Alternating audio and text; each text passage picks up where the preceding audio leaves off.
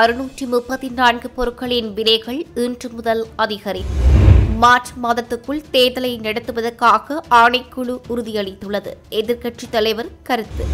உணவு பணவீக்கம் அதிகரித்திருக்கும் நிலையில் வங்கியின் வட்டி வீதத்தை எவ்வாறு குறைக்க முடியும்? ரஞ்சித் சியம்பலாப்பட்டிய கேள்வி. வரவு செலவு திட்டம் காற்றடைத்த பந்தை போன்றது. அத்துல்ய ரத்ன தேரர் சாடல். வடக்கு மாகாணத்தைப் போல கிழக்கு மாகாணத்திலும் போதைப்பொருள் விசேட சேரணி அமைக்கப்பட வேண்டும். கலையரசன் கோரிக்கை. சிறுவர்கள் மற்றும் பெண்கள் எதிர்கொள்ளும் பிரச்சினைகளுக்கு தீர்வு காண தொலைபேசி இலக்கங்கள் அறிமுகம். யாழில் பிறந்த 42 நாட்களேயான ஆண் குழந்தை மரணம். நாட்டை அழித்தவர்களுக்கு எதிராக நடவடிக்கை எடுத்தால் ஆதரவு. ஹர்ஷன ராஜகர்ணா கருத்து. மட்டக்களப்பு மாவட்டத்தில் மாணவி உட்பட 3 தூக்கில் தொங்கிய நிலையில் சடலமாக கண்டெடுப்பு. உடன் அமலுக்கு வரும் வகையில் 634 அத்தியாவசிய பொருட்களின் விலை அதிகரிக்கப்பட உள்ளதாக அரசாங்கம் அறிவித்துள்ளது. இது தொடர்பான வர்த்தமானி அறிவித்தல் நேற்று வெளியாகியுள்ளது. ஜனாதிபதி முன்வைத்த வரவு செலவு திட்ட யோசனைகளுக்கு அமைய இந்த விலை அதிகரிப்பு இடம்பெறுகின்றது. இதன்படி இறக்குமதி செய்யப்படும் 634 பொருட்களின் விலை இன்று முதல் அதிகரிக்கும். அனைத்து பல்கலைக்கழக மாணவர் ஒன்றியம், தொழிற்சங்கங்கள், சிவில் அமைப்புகள் உள்ளிட்ட பல்வேறு தரப்பினர் ஒன்றிணைந்து நேற்று பிற்பகல் நரகன்பேட்டையில் உள்ள பயங்கரவாத தடுப்பு பிரிவுக்கு முன்பாக எதிர்ப்பில் ஈடுபட்டனர். பயங்கரவாத தடை சட்டத்தின் கீழ் தடுத்து வைக்கப்பட்டுள்ள மாணவ செயற்பாட்டாளர்களை உடனடியாக விடுதலை செய்யுமாறு எதிர்ப்பில் ஈடுபட்டவர்கள் வலியுறுத்தியுள்ளனர். பயங்கரவாத தடுப்பு பிரிவை சூழவுள்ள பகுதிகளுக்கு சென்று பயங்கரவாத தடுப்பு பிரிவை சூழவுள்ள பகுதிகளுக்கு நேற்று விசேட போலீஸ் பாதுகாப்பு வழங்கப்பட்டிருந்ததுடன் கழக தடுப்பு பிரிவு மற்றும் நீர்த்தாரை பிரயோக வாகனம் என்பனவும் தயார் நிலையில் வைக்கப்பட்டிருந்தன. பயங்கரவாத தடுப்பு பிரிவில் தடுத்து வைக்கப்பட்டுள்ள மாணவ செயற்பாட்டாளர்களை மேலும் 90 நாட்களுக்கு தடுத்து வைக்க முயற்சி உள்ளதாக எதிர்ப்பில் ஈடுபட்டவர்கள் சுட்டிக்காட்டியுள்ளனர். ஒலிபெருக்கி பயன்படுத்தப்பட்ட போது அங்கு விரைந்த போலீசார் அதற்கு அனுமதி வழங்க முடியாது என்று கூறினர். பின்னர் மீண்டும் அவர்கள் எதிர்ப்பில் ஈடுபட்டதுடன் சிறிது நேரத்தின் பின்னர் அங்கிருந்து கலைந்து சென்றனர்.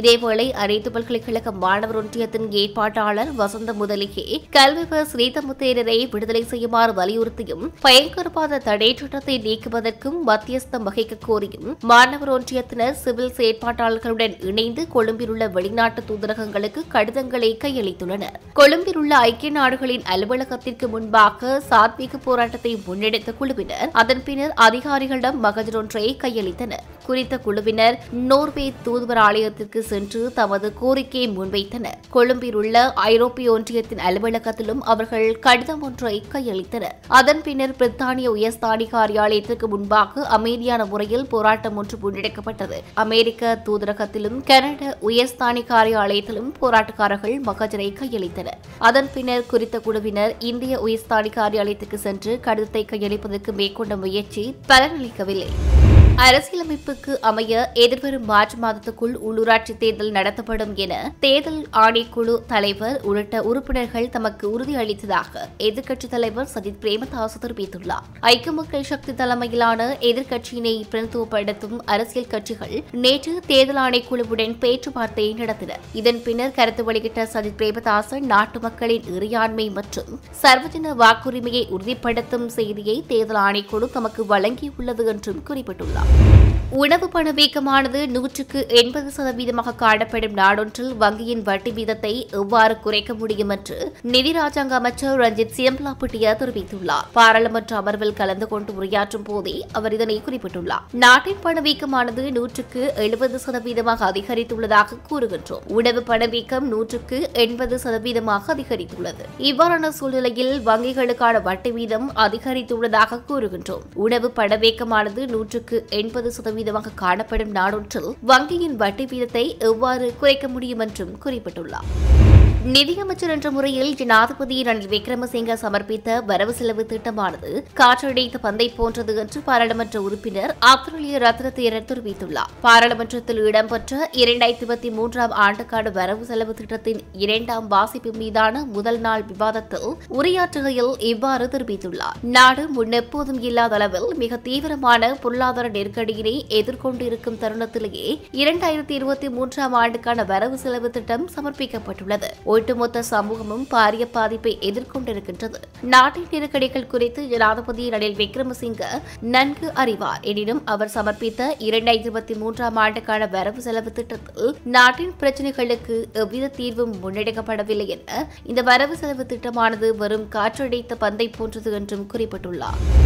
ஜனாதிபதி ரணில் விக்ரமசிங்கவுடன் நாம் சேர்ந்து பயணிக்க வேண்டுமானால் அவர் முதலில் வடக்கு மற்றும் கிழக்கு மாகாணங்களில் தொல்லியல் திணைக்களம் மேற்கொண்டு வரும் ஆக்கிரமிப்புகளை நிறுத்த வேண்டும் என தமிழ் தேசிய கூட்டமைப்பின் நாடாளுமன்ற உறுப்பினர் கலையரசன் இவ்வாறு தெரிவித்துள்ளார். நாடாளுமன்றத்தில் இடம்பெறும் 2ஆம் வாசிப்பு மீதான முதல் நாள் விவாதத்தில் உரையாற்றுகையில் அவர் எவ்வாறு குறிப்பிட்டுள்ளார். பாதுகாப்பு அமைச்சுக்கும் பொதுமக்கள் பாதுகாப்பு அமைச்சுக்கும் என 539 பில்லியன் ரூபாய் அரசு ஒதுக்கியுள்ளதன் மூலம் இது ஒரு யுத்தகால வரவு செலவு திட்டம் போலவே உள்ளது என்றும் இதில் தமிழ் மக்களுக்கான எந்த அறிவிப்பும் கிடையாது என்றும் குறிப்பிடப்பட்டுள்ளது. மேலும் வடக்கு மாகாணத்தில் போதைப் பொருள் செயலணி அமைக்கப்பட்டது போல் கிழக்கிலும் விசேட செயலணி அமைக்கப்பட வேண்டும் என்றும் அவர் குறிப்பிட்டுள்ளார்.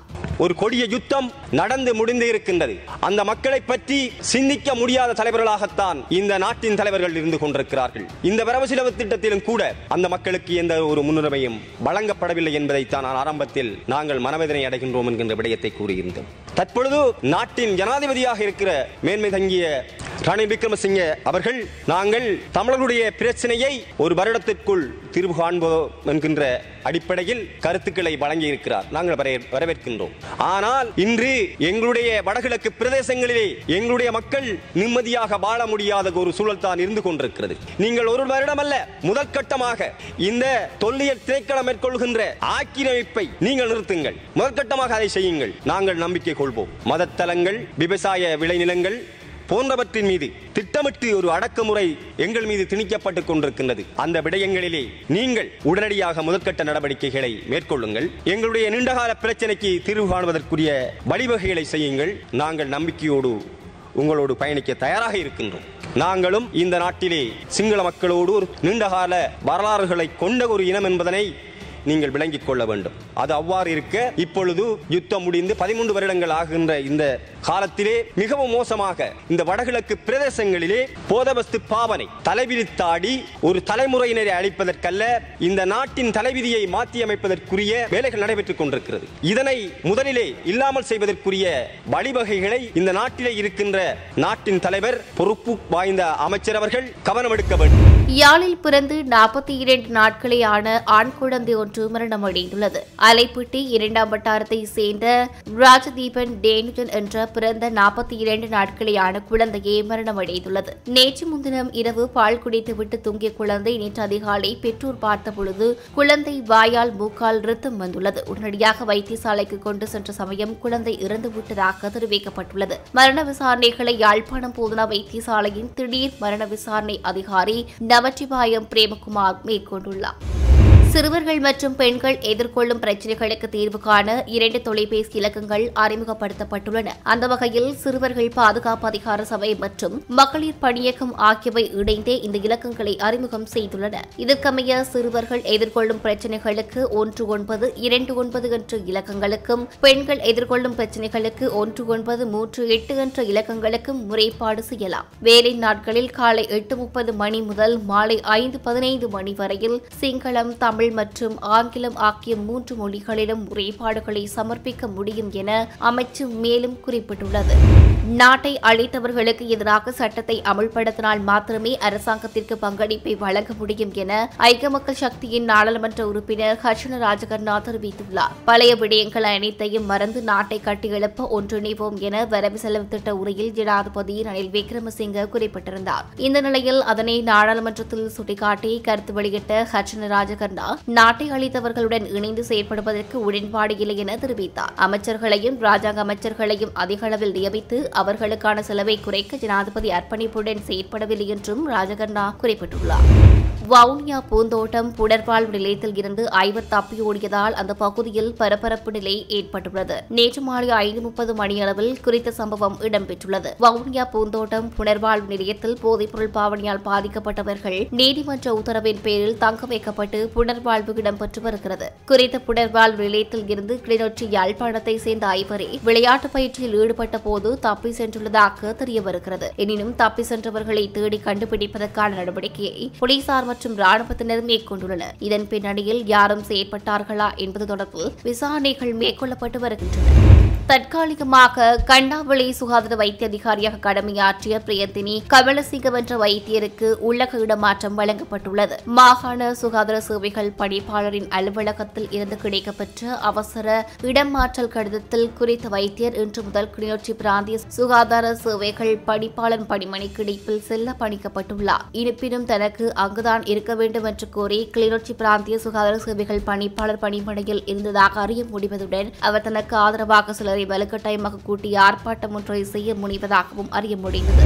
மட்டக்களப்பு மாவட்டத்தில் கடந்த 48 மணி நேரத்தில் மாணவி உட்பட 3 தூக்கில் தொங்கிய நிலையில் சடலமாக மீட்கப்பட்டுள்ளதாக போலீசார் தெரிவித்தனர். மட்டக்களப்பு மாவட்டத்தின் களுவாஞ்சிக்குடி, கொக்கட்டிச்சோலை, வவுனதீவு ஆகிய போலீஸ் பிரிவுக்குட்பட்ட பகுதியிலேயே இவ்வாறு தூக்கில் தொங்கிய நிலையில் சடலங்கள் மீட்கப்பட்டுள்ளன. களுவாஞ்சிக்குடி போலீஸ் பிரிவுக்குட்பட்ட கோட்டை கல்லாற்றில் 22 வயதுடைய சுரேஷ் விதுசன் என்னும் இளைஞர்கள் வீட்டில் தூக்கில் தொங்கிய நிலையில் சடலமாக மீட்கப்பட்டுள்ளார். அத்துடன் வவுனதீவு போலீஸ் பிரிவுக்குட்பட்ட ஏச்சத்தீவு பகுதியில் உள்ள வீட்டில் ஞான் டிலானி என்ற கல்வியற் கல்லூரி மாணவி தூக்கில் தொங்கிய நிலையில் சடலமாக மீட்கப்பட்டுள்ளதாக வவுனதீவு போலீசார் தெரிவித்தனர். இது தொடர்பாக மேலதிக விசாரணைகளை களுவாஞ்சிக்குடி, கொக்கட்டிச்சோலை, வவுனதீவு போலீசார் முன்னெடுத்து வருகின்றனர். அண்மை காலமாக மட்டக்களப்பு மாவட்டத்தில் தற்கொலை செய்யும் சம்பவங்கள் அதிகரித்து வருவதாக போலீசார் தெரிவிக்கின்றனர்.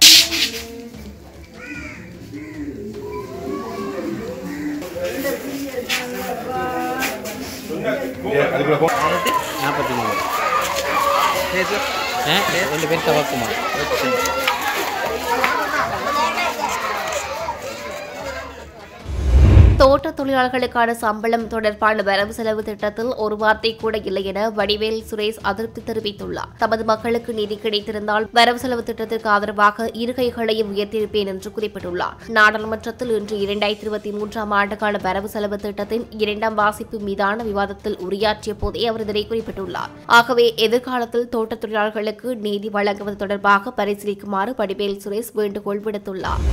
ராஜாங்க அமைச்சர் டயானா கமகேவின் பாராளுமன்ற உறுப்புரிமையை ரத்தாக்கும் உத்தரவை பிறப்பிக்க கோரி மேல்முறையீட்டு நீதிமன்றத்தில் மனு தாக்கல் செய்யப்பட்டுள்ளது. சிவில் செயற்பாட்டாளரான ஓசல ஹெரத் என்பவரே இவ்வாறு மேல்முறையீட்டு நீதிமன்றத்தில் மனு தாக்கல் செய்துள்ளார். சுற்றுலாத்துறை ராஜாங்க அமைச்சர் டயானா கமகே இலங்கை பிரஜை இல்லை என்றும் அவர் பிரித்தானிய பிரஜை என்றும் குடிபெறவு குடியகல்வி திணைக்களத்தின் தரவுகளின் அடிப்படையில் தெரியவந்துள்ளது.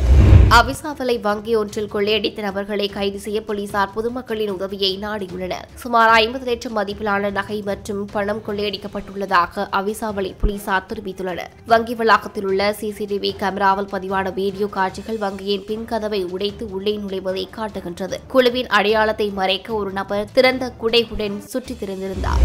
அதிக விலைக்கு முட்டை விற்பனை செய்த 271 வர்த்தகர்களுக்கு எதிராக வழக்கு தொடர நடவடிக்கை எடுக்கப்பட்டுள்ளது. 50 ரூபாவுக்கும் அதிக விலையில் முட்டைகளை விற்பனை செய்யும் வர்த்தகர்களுக்கு எதிராக நடவடிக்கை எடுக்கப்பட்டுள்ளதாக நுகர்வோர் விவகார அதிகார சபை தெரிவித்துள்ளது. அதிக விலைக்கு முட்டைகளை விற்பனை செய்பவர்களை கண்டறிய தொடர்ந்தும் சுற்றி வளைப்பு மேற்கொள்ளப்பட்டு வருவதாக அதிகார சபை குறிப்பிட்டுள்ளது. அத்துடன் முட்டைகளை மறைத்து வைத்திருந்த 22 வர்த்தகர்களுக்கு எதிராகவும் வழக்கு தொடரப்பட்டுள்ளது.